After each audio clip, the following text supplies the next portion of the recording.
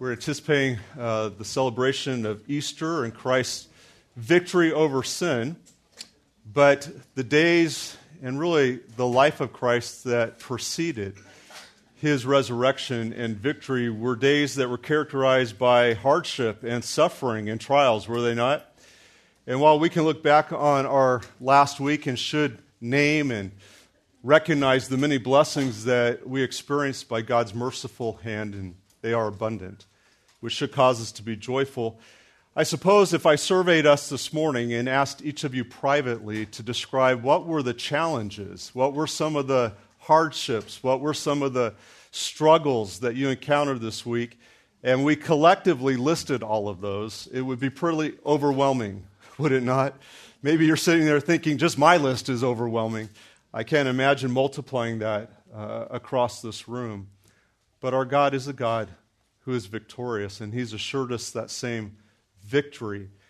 And an understanding of Scripture for the believer and the saint who walks in the very footsteps of Christ of both suffering and victory, there's much for us to learn from those struggles and trials that we encounter. And I know there's been periods in my own life where it just seems you can't quite catch a breath, can't quite get your head above the water. It just seems like wave after wave comes, and you feel like you're losing ground, or the idea of just treading water and gasping for air and gasping for hope. And it may be the case that many of you sitting here this morning, if you're honest, find yourself in such a situation where the circumstances of life just are frankly overwhelming. And you're doing your best. You're trying to be faithful. And you ask some critical questions as you face suffering and hardships in life. And so this morning, what I want to do is attempt to answer some of those questions. And I've entitled this morning, Why Are We Called to Suffer? Why are Christians called to suffer? Or another title for the sermon might simply be, God's good work in our suffering. I want to set some hope in your heart. I want to help you see from Scripture and from the testimony of others, meaning pastors, theologians, who have wrestled with and engaged the Scriptures to answer this question, why must the believer suffer? Well, if you step back and just look at the reality of living in a fallen world, first of all, there's plenty of examples of what the effects of the fall are. Maybe your sufferings or trials might be characterized by simply the daily realities of the fall that you face every day. First of all, your own flesh and temptation, the struggle with sin. I won't ask for a showing of hands, but we all would raise our hand, would we not? That the battle to overcome temptations and have the victory in our hearts to walk in joy and gladness and obedience and holiness is a battle for us because we contend with the flesh that we're still bound to, even though we are new creatures in Christ.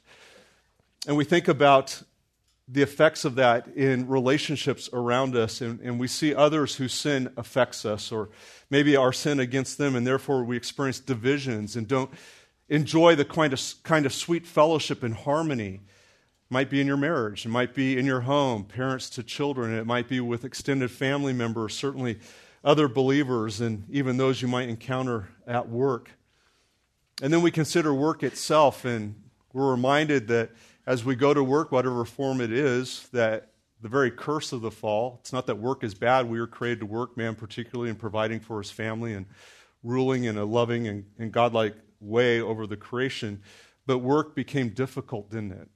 By the sweat of our brow. And that comes also not just in the form of going to work, but the very work in our home. Anybody here not have a long to-do list of repairing and fixing everything that seems to break faster than you can repair or afford to have fixed? And the list gets longer. Your house is not getting better, it's getting worse, isn't it? We think of what's happening not even just on the work front, but our own bodies and our health. And there are many of us in this room who are suffering from chronic pain or difficulty due to a major injury, or certainly the effect of that on someone close to us. We're all aging. That shouldn't be a surprise to anybody here. The young folks here they'll soon learn, like the rest of us, that this body is wearing out and is a daily reminder, right, of the fall. Certainly in our society, as we look around and we see just the struggles that people have just to pay their bills, with the rate of inflation going up dramatically. If you're like me and just trying to pay your gas bill, it's shocking when you open that envelope every month from just 6 months ago. And you look at other things that are fraying in our society and our world, and we encounter those on a daily basis. And you just take all of those as if that wasn't enough. And then you consider trying to live a life of faithfulness to God and the proclamation of the gospel to those who are enemies of the cross, those who are lost. And maybe their unresponsiveness, or maybe even their outright hostility that could even lead to persecution. And the believer understands from Scripture that a call or an invitation to follow Christ is going to be met with suffering, even to the extent of persecution, and in some cases, even the loss of life. Is this what God intended for us? Well, we know there's a future day. And our hope is in that day, isn't it? We sang about this morning, and our hope is anchored in the future rest that's promised to us in Christ and in His presence for all eternity. And so the heightened sense of suffering and trial certainly increases for us a greater hope and expectation. That's one of the wonderful purposes of suffering, believe it or not. In that regard, our suffering is a grace, because it heightens our longing and our expectation for what we were created to experience and the goodness and glorification that awaits us. But that day hasn't come yet. And I assure you, if the sun rises tomorrow, Monday will be filled with enough opportunities to face trials and sufferings. So should we live defeated in light of that? What does the Scripture have for us to consider how we might persevere and to understand God's good work for us in the midst of suffering? And I hope that this morning, simply our time in the Word will be a time of encouragement and aid to you as we consider certain principles and texts that I found to be an aid to me. Well, this week I was meditating on the reality of just challenges that we face. And as we face the realities of the fall, matter of fact, you might consider it this way, and you're going to think I'm a horrible pessimist. I'm not at all. But in this regard, I'm a realist. Do you realize everything we do is pushing back against the effects of the fall? You're like, yeah, I don't need to be convinced of that. But I state it that way because correcting our expectations goes a long way to help us to understand what God's purpose is for us.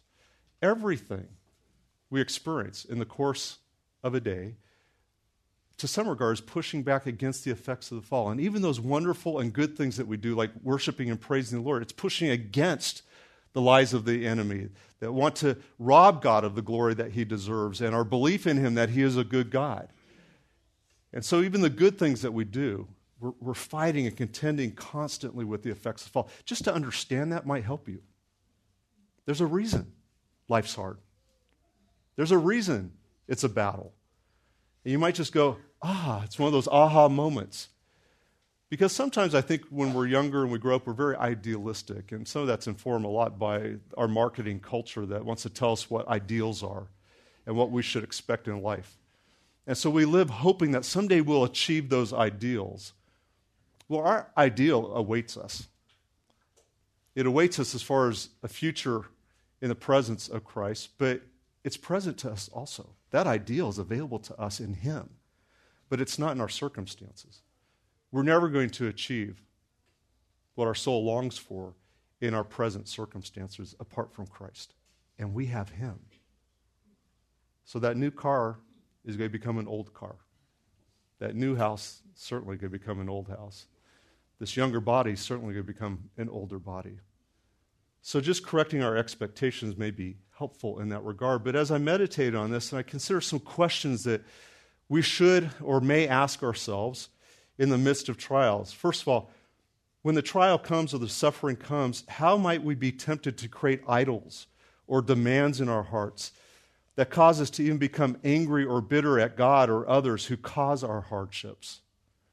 Sometimes we're just so beat up with life, we're looking for somebody to blame. Sometimes we blame God because he doesn't fix or correct our circumstances in the way that we want him to, according to our timeline.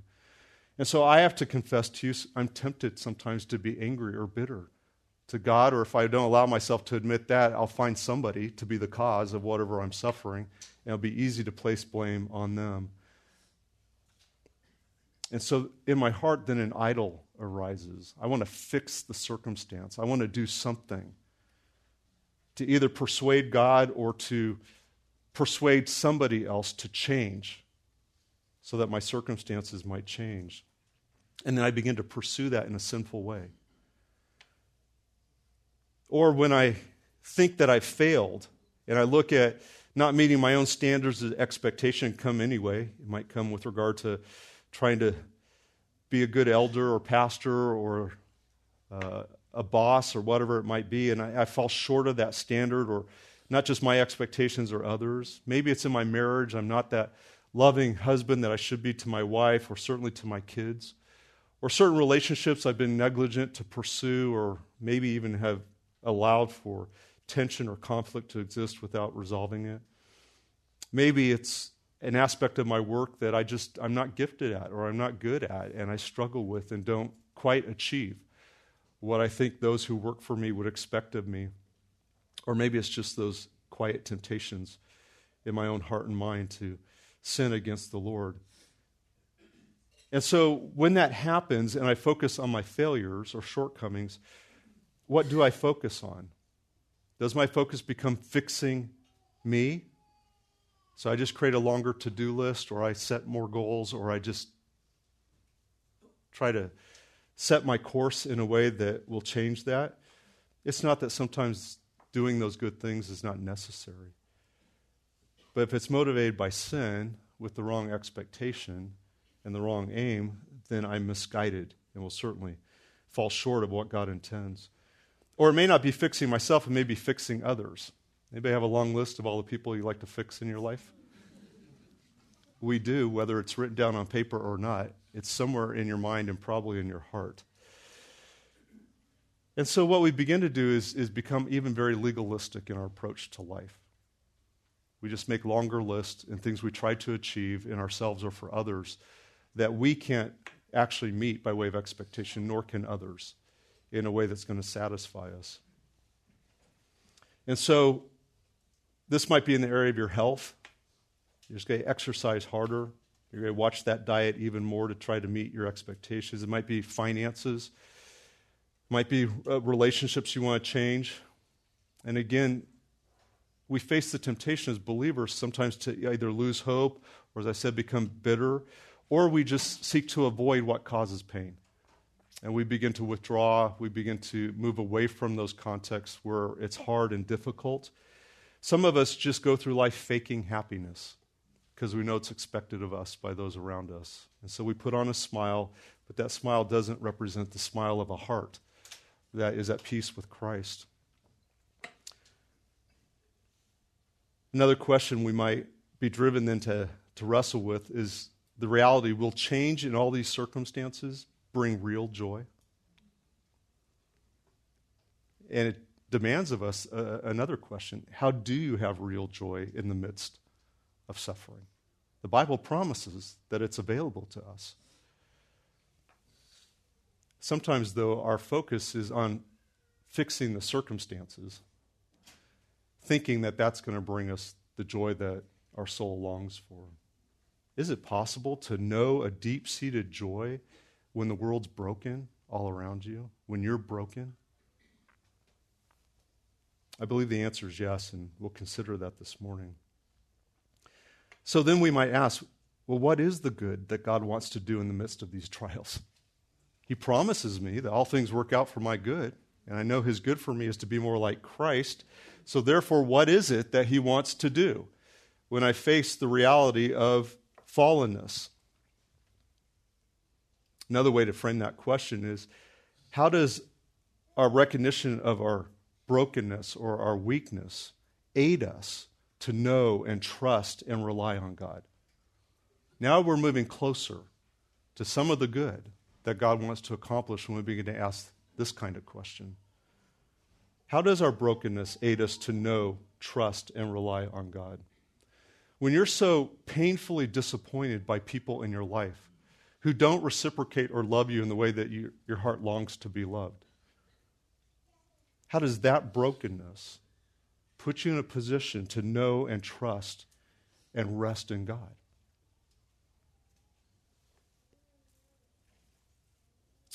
Maybe another question we would ask at that point is, how do we experience then real rest in Him if the rest is not found in just resolution to troubling circumstances? This is the question that our soul longs to have answered. Is it truly possible? Is it? Another way I'd frame this question as I thought about it is, how do these present trials or difficult opportunities, how do these trials present opportunities to know and live like Christ? Is there something available to us in that circumstance that actually is for our good and can enable us to understand Christ more, to relate to Christ more, to understand His sympathizing and empathizing with us more? That this troubling circumstance, if it wasn't in my life, would not give me the opportunity to taste and understand? Then what is needed to live like Christ in those moments? To enter into His sufferings and to know Him more?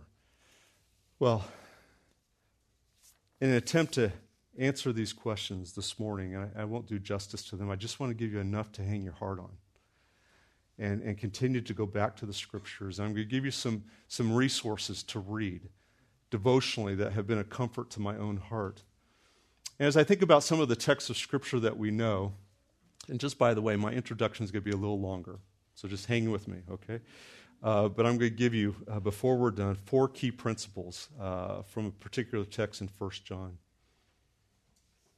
But considering this larger picture of suffering and trials, what is it that God promises to do for us? Well, first of all, in Galatians chapter 6, verse 9, we're reminded to not grow weary in well-doing. For in due season we shall reap if we faint not. If you go back and look at the context of Galatians chapter 6, in verse 1, he just told us you need to pursue a brother who's in sin. And then he goes on to speak about conflict or struggles in relationships and how to bear one another's burdens. This is the context for this verse. So how do we bear up in the context of sin and burdens and to not grow weary in well-doing? Or in our own study with Pastor Harry in James, we read, "Count it all a joy, my brothers, when you meet trials of various kinds, for you know that the testing of your faith produces" what? Steadfastness. And the contrast might be in our thinking between Galatians 6:9, where don't grow weary, which means you start to lose your footing and you just begin to yield to the circumstances where they overwhelm you. Here James is saying we can experience being steadfast. He goes on to say, "And let steadfastness have its full effect, that you may be perfect and complete, lacking nothing." Matter of fact, he says in verse 3 and following, "Blessed is the man who remains steadfast under trial. For when he has stood the test he will receive the crown of life which God has promised to those who love Him." And that's definitely forward thinking, future thinking. We see the same idea in Paul in 1 Corinthians 15, verse 58, where he says, "Therefore, my beloved brethren, be steadfast, unmovable, always abounding in the work of the Lord, for as much as you know that your labor is not in vain in the Lord." This idea of being steadfast has a picture of being firmly planted and steady and yes, unmovable from the storms of life. You won't lose your footing. Or as Paul says in Romans chapter 5, verses 3 through 5, we can rejoice in our sufferings, knowing that suffering produces endurance, and endurance produces character, and character produces hope, and hope does not put us to shame, because God's love has been poured into our hearts through the Holy Spirit who has been given to us.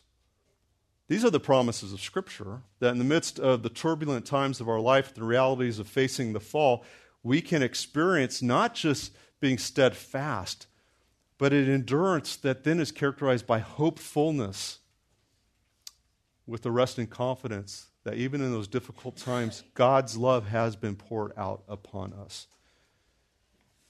Well, why are we called to suffer?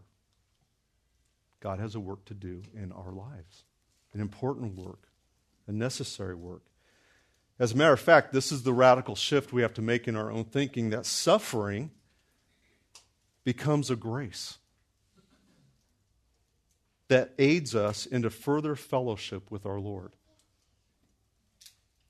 Boy, that's a total reframing of every trial that you face. Is this an occasion to know and identify with Christ that will accomplish something in me that will make me more like Him? And I would argue that ultimately the chief motive in suffering for Christ is a richer, fuller love for Christ. Because as you suffer, as I suffer, we just get a glimpse of how the holy Son of God, who lived in a fallen world, experienced sin. Hostility, fallenness, persecution, ridicule, and even death.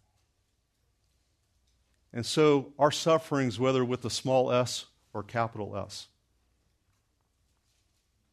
provide for us an occasion to know Christ and to know His love for us that would cause Him to go through all of that, to rescue and to redeem us. That's the big idea. Well, one resource I would encourage you to pick up is a book entitled Preparations for Sufferings, authored by Pastor John Flavel, great Puritan pastor, wonderful encourager. Preparations for Sufferings. If you just pick this little book up and put it with your Bible, and maybe took 2, 3, 4 weeks and read a portion along with your Bible reading devotionally, he will school you in a rich and wonderful way of the truths of who Christ is and His purpose for our own sufferings. And so I just want to share with you a few of the things that Flavel mentions by way of his purposes for us. And we don't have time to look at, but the text that this alludes to is 1 Peter chapter 1, verse 3 through 9, and you understand the theme of Peter's suffering, even persecution, as the saints are scattered throughout the Roman Empire, facing even the risk of their own life to live for Christ.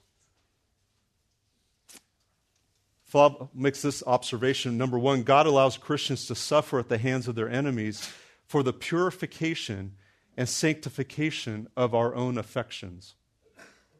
God allows Christians to suffer at the hands of their enemies for the purification or sanctification of our affections. It's the refining work that God wants to do to the real longings of our heart. Here's what he says. He says, God would rather have the hearts of the believer be very heavy under adversity than vain under prosperity. Wow. If you're honest enough with yourself, think about your life when things go well. Who's the first person we tend to neglect, to pursue and enjoy and to trust in? God would rather have our hearts to be heavy under adversity than vain under prosperity.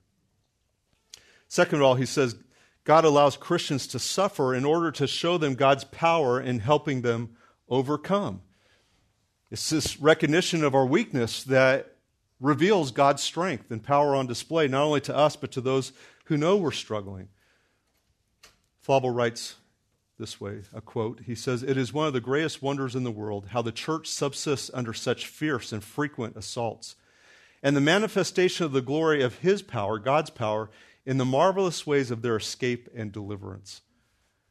When God provides that way out, the provision for you, it's a wonderful testimony of His work on our behalf.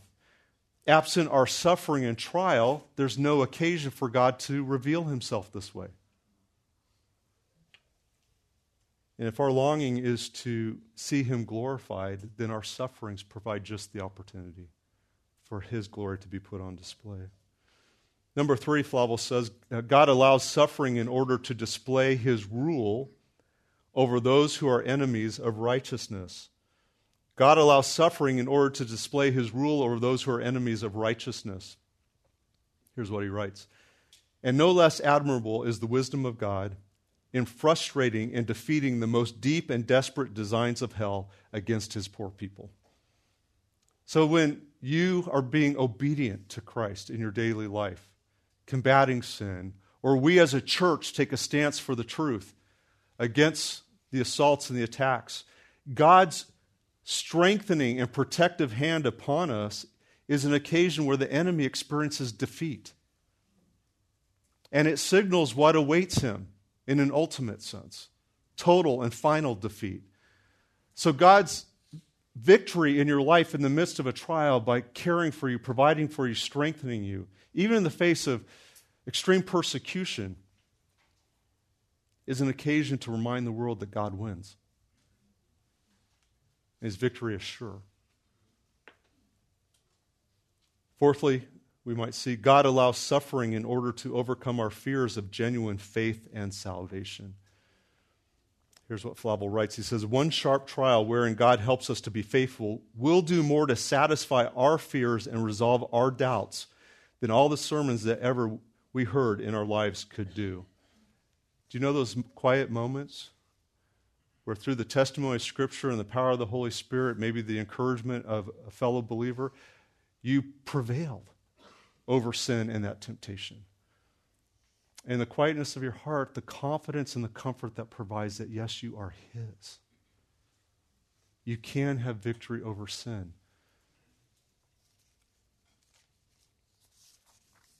Maybe a couple more real quick from Flavel. Another principle, number 5, God allows suffering of His children so that their love for one another is strengthened. God allows suffering of His children so that their love for one another is strengthened. Listen to what he writes. The church's sufferings are ordered and sanctified to endear them to each other. Times of common suffering are times of reconciliation. The people of God are never more endeared to one another than when scattered by persecution. Certainly there is something in our fellowship in the same sufferings that is endearing and engaging, but there is more in the discoveries that persecution makes sincerity of our hearts, which it may be was before entertained with jealousy. And there is yet more than all this in the reproofs of the rod, whereby they are humbled for their pride, wantonness and bitterness of their spirits to each other, and made to cry in the sense of these transgressions. What's he saying? It's a long statement. He's saying the common sufferings of the believers, turn your heart towards a love and affection for those saints. God's purposes in suffering are many, and certainly to sanctify us and to change our attitudes towards one another. When you see a brother or sister suffering, it's difficult, isn't it? If the Spirit of God resides within you, to remain bitter and angry with them. There's a compassion that wells within your heart. And certainly if you find yourself alone under the attacks of Satan, you begin to appreciate and value the saints in a way where you want to draw close and be in fellowship with them. And so the suffering perfects us in that regard. Lastly, from Flavel, we might see God allows suffering of His children to teach them to seek Him diligently in prayer. He writes, by these troubles and distresses they are awakened to their duties and taught to pray more frequently, spiritually, and fervently. We've all experienced that, haven't we? The deeper our sufferings, the more intense our prayer life becomes. Because there's only one we can cling to and meet in those moments of despair. Well, turn your Bibles to 1 John chapter 3. We're going to read a text, and in this text, I just want to highlight 4 principles for understanding God's good work in our suffering. I've already given you plenty to think about. But I want to focus on these 4 principles this morning. So let's read in 1 John chapter 3, verses 11 through 16. The apostle writes, for this is the message which you have heard from the beginning, that we should love one another. Now stop there. If you look at the context going all the way up, well, we know the context of the book of 1 John is discussing how we are being perfected as genuine saints to demonstrate the love of God. And that's his exhortation. Verse 4 earlier says, everyone who practiced sin also practiced lawlessness, and sin is lawlessness. And he goes on then to describe the difference between those who are true believers and those who are unbelievers, those who practice righteousness and those who practice unrighteousness. And so Paul's going to explain why there's a tension due to the result of the fall between those who are pursuing righteousness and those who are not pursuing righteousness. And we'll derive our principles from these verses. So again, verse 11, for this is the message which you've heard from the beginning, that we should love one another. Unbelievers don't do that. People who are not seeking righteousness are not set in the direction of loving one another. And so here comes the contrast. He says, not as Cain, who was of the evil one and slew his brother. And for what reason did he slay him? Because his deeds were evil and his brothers were righteous. So do not be surprised, brethren, if the world hates you. We know that we have passed out of death into life because we love the brethren. There's the contrast. He who does not love abides in death. Everyone who hates his brother is a murderer, and you know that no murderer has eternal life abiding in him. We know love by this, that he laid down his life for us, and we ought to lay down our lives for the brethren. As we think about this, we can see that there are 4 principles that help us think about pursuing a righteous life in the face of unrighteousness. Okay? In the context where others are not pursuing Christ like we are, not seeking to honor him with their lives. So principle number 1, perseverance in suffering is not always because we have done something wrong. And this is an important corrective to our thinking. If we're going to know joy and have confidence and able to be steadfast in the midst of the face of sin and its effects. Perseverance in suffering is not always because we've done something wrong. Isn't that where your mind goes almost immediately? Am I being disciplined? Is this a consequence?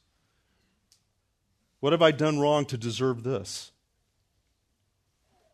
And it's easy to fall into the trap of questioning ourselves when persecution or attacks or criticisms arise. Our own fearfulness and insecurity leads to questioning, is God unhappy with us? Have we failed him in some way? And we ask the ultimate question of doubt, why? Why is this happening to me? Well, John makes clear that it can also be when we do what is righteous that we can expect opposition. Yes, if there's sin in your life, you may be being disciplined. And likely, if you're seeking the Lord, you know what that sin is, and you know the response needs to be one of repentance. But what John's pointing to here is saying there are times in your life as a believer you're doing what's right, and you will suffer. Now that corrects a lot of our faulty upbringing by way of this idea that if we just do all the right things, we will experience blessing, or we'll get what we want if we followed the formula. That's not always true. And so this affects our expectations in understanding that there are occasions when you pursue righteousness and the result is going to be hostility. Obedience to Christ is going to lead to suffering. So we see this in verses 11 and 12. Let me read it again. For this is the message which you've heard from the beginning, that we should love one another, not as Cain, who was of the evil one, and what? Slew his brother. And for what reason did he slay him? Because his deeds were evil and his brothers were righteous? Notice the contrast that John's making here. It's important for us today to understand as well. Was Abel doing what was right or wrong? He was doing what was right. He was worshiping God according to the way that God instructed him to worship him. Was there any fault found in him? Was there just reason for Cain to kill him? No. But he did anyways. And so here we see stated clearly that there will be conflict sometimes. And here, even in a family context, didn't Christ state clearly that brother will turn against brother because you pursue righteousness, if their heart is not pursuing righteousness as well? Those who believe they can worship God on their own terms will become hostile when confronted with our faithful obedience and jealous of God's favor in our lives. And this will produce in them a guilt, even an anger, that even leads them to the extreme of seeking to kill us. Is it any surprise that the first generation of those born with imputed sin demonstrated this very principle? We're going all the way back to the beginning. The sons of Adam and Eve. First generation born with sin, indwelling sin. And what was manifest? One pursued righteousness, one did not, and what did it lead to? An extreme form of trial and suffering led to Abel's death. So it's interesting, John points all the way back and says this is the human condition. That even those who pursue righteousness are going to be met with suffering and persecution. Why should we be surprised when that's true of us today? So we have to reset our expectations. When coming to faith in Christ and making a commitment to obey Him, matter of fact, Christ in His own ministry with His disciples warned them, did He not? You might read in Matthew chapter 16, Christ's words, if anyone wishes to come after me, he must deny himself and take up his cross and follow me. Christ promised His disciples that suffering would be the way if you're going to be faithful to Him.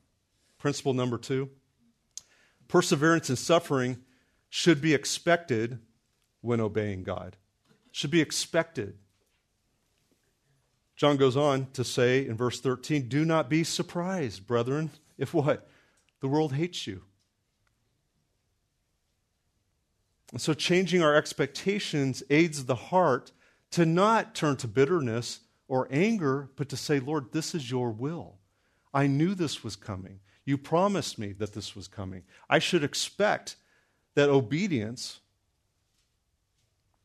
might entail suffering for you.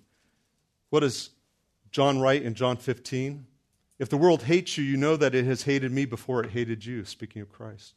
If you were of the world would love its own. But because you are not of the world, but I chose you out of the world, because of this, the world hates you. He continues on in that text to just remind the disciples, you may be met with suffering as a result of obeying me. And the contrast between those who are saved and living for God's glory and those who are not saved, pursuing righteousness or pursuing unrighteousness, or those, let me say it this way, who profess to be saved but do not demonstrate the fruit of being Spirit-filled, having been transformed, walking in newness of life. There's a lot of people in the church. There may be a lot of people in your life. There may be people in your own home or your extended family who profess to know Christ, but the evidence of their life doesn't affirm that that's true about them. And so John says here, don't be surprised if the world hates you. But some of the world are going to be those who are in the world, yet they profess to not be in the world. And this is important for us to understand that where those who are caught up by sinfulness, we may expect from them pushback, hostility, anger, bitterness, when we actually expect them to live in accord to their profession. Do you know people like that? I do. Principle number 3, perseverance in suffering is part of living a resurrected life. Perseverance in suffering is part of living a resurrected life. And at conversion, our death into Christ actually leads to a radical new life. This is the picture of baptism in Romans chapter 6. But look at what John continues to write in verses 14 through 15. He says, we know that we have passed out of death into life because we love the brethren. He who does not love abides in death. And everyone who hates his brother is a murderer. And you know that no murderer has eternal life abiding in him. It's interesting here, John continues to use the word brethren, speaking of those who are saved, genuinely saved. And now he's speaking about the family of God. Those who we should expect to love and support us, but the reality is those very people are the ones who can often hurt us the most. He's told us that the world will hate us, and we kind of expect that. Their rejection is something we're prepared for and consider at the cost as we look out to reach them with the gospel. But those who profess Christ and claim to be part of the family of God, who we should expect to support, defend, and love us, sometimes are those who impact us the most in harmful or hurtful ways. You might refer to this as friendly fire. The assaults of these family members can be the most difficult to bear. And John tells us that though they profess Christ, when they reject the truth and seek to attack us for speaking the truth, they reveal the likely condition that eternal life is not abiding in them. Anybody who's ever been through a church discipline situation where there's no repentance following loving confrontation with the aim to restore has to wrestle with the ultimate question: is that individual truly saved? And that's why you see in Matthew chapter 18, as things escalate and there's no response from all those who seek them, you put them out of the church and you treat them like unbelievers. And how do you treat an unbeliever? You appeal to them with the gospel. But you don't let them continue to presume that they are saved. That's a dangerous standing that will be revealed before Christ at the judgment one day.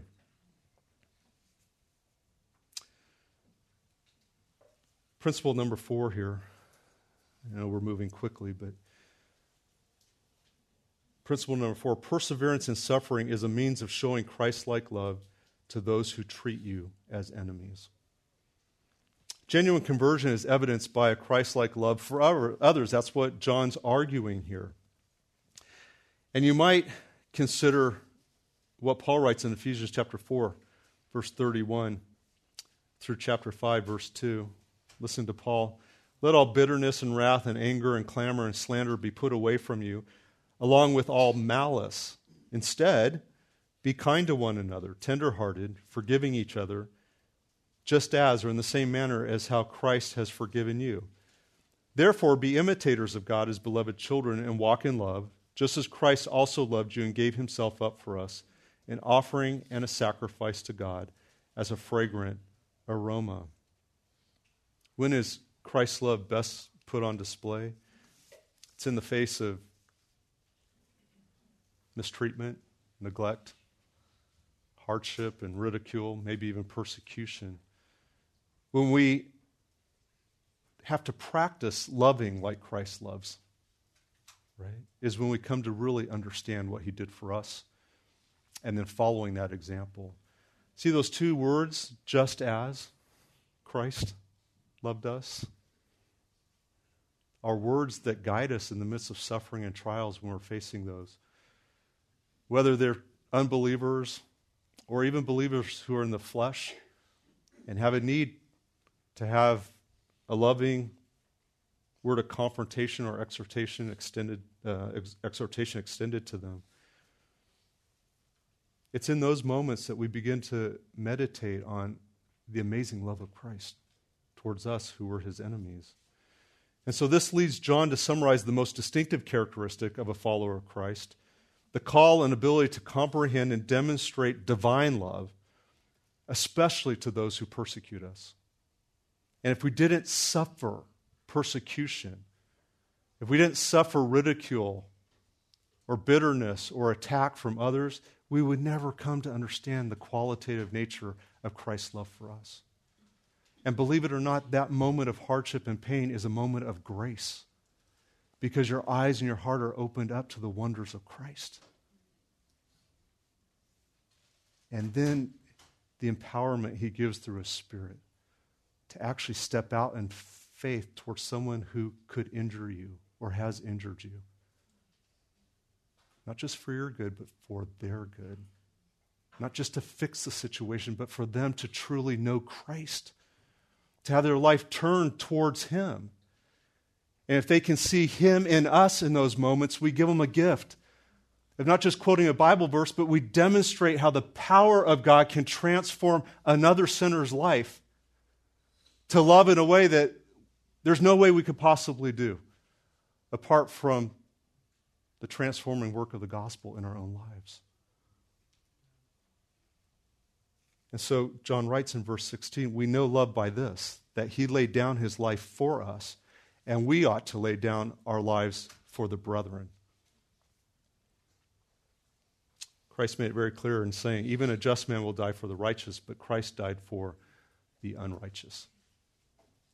Isn't that the whole point of the gospel? We didn't do anything to earn or merit the love of God. As a matter of fact, we were completely undeserving, unappreciative, ungrateful.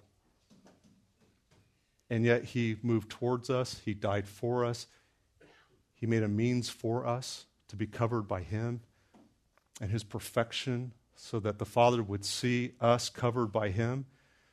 But it wasn't a one time I fixed it and moved on. It was so that we might enjoy what? Ongoing intimacy and fellowship with Christ and with the Father. Sometimes we move towards people doing the right thing because we just want to fix the circumstance, but we don't really want to be their friends because it's too painful. And yet Christ never makes that conclusion. Matter of fact, it's because it's so painful, the qualitative nature of his love is put on display when he continues to persevere. Well, these are just 4 principles from this one text that help us to think about God's good in our suffering. There's so much he wants to do. But to understand suffering and trials are actually a grace that aid us to grow to understand him. Well, I want to conclude by reading one statement and referring to another resource. Richard Sibbes, in his most famous work, The Bruised Reed, which identifies with the text in Isaiah where we are seen as a bruised reed, not broken, or smoking flax, not put out, but just barely hanging in there as an ember, that Christ will not crush us. He will meet us there and strengthen us. Sibbes says this, Christ's work both in the church and in the hearts of Christians often goes backward so that it may go forward better. What's he saying? Just as seed rots in the ground, that's the backward part, that little seed, you put it in the ground, what happens? It decays. Okay? It goes backward. Just as seed rots in the ground in wintertime, but afterward comes up better. And just as the harder the winter is, the more flourishing the spring becomes. So we learn to stand by our falls. We get strength by discovering our weakness. We take deeper root by being shaken. And when we are foiled, let us believe we shall overcome. And when we have fallen, let us believe we shall rise again. The very hardships that we face, the breaking down of our lives, the breaking down of the lies in our thinking, the breaking down of our sinful and lesser ambitions, the breaking down of our demands and our judgments of other people becomes the fertile soil for where the love of Christ can blossom and to be put on display and for you to delight in your understanding of his love so that you might worship him. We have a lot to learn in sufferings, and there's much good that God intends for us. Let me pray. Father, we thank you for the brief time we have this morning just to consider some of the principles that you have in store for us in living in the reality of a fallen world. Let us be true learners in the school of suffering. That our greater ambition in walking this life would be to know you, to love you, and to demonstrate your love. Not just to escape what's difficult or harsh or hurtful or harmful, but to believe that you will accomplish something that is so good for us that we can hardly imagine it, and yet give us little tastes of that we might remain encouraged and to press on. And let it be true of us that we set our eyes on Christ and to run this race in an enduring, steadfast way. We pray this in Christ's name. Amen. All right. Lord bless you.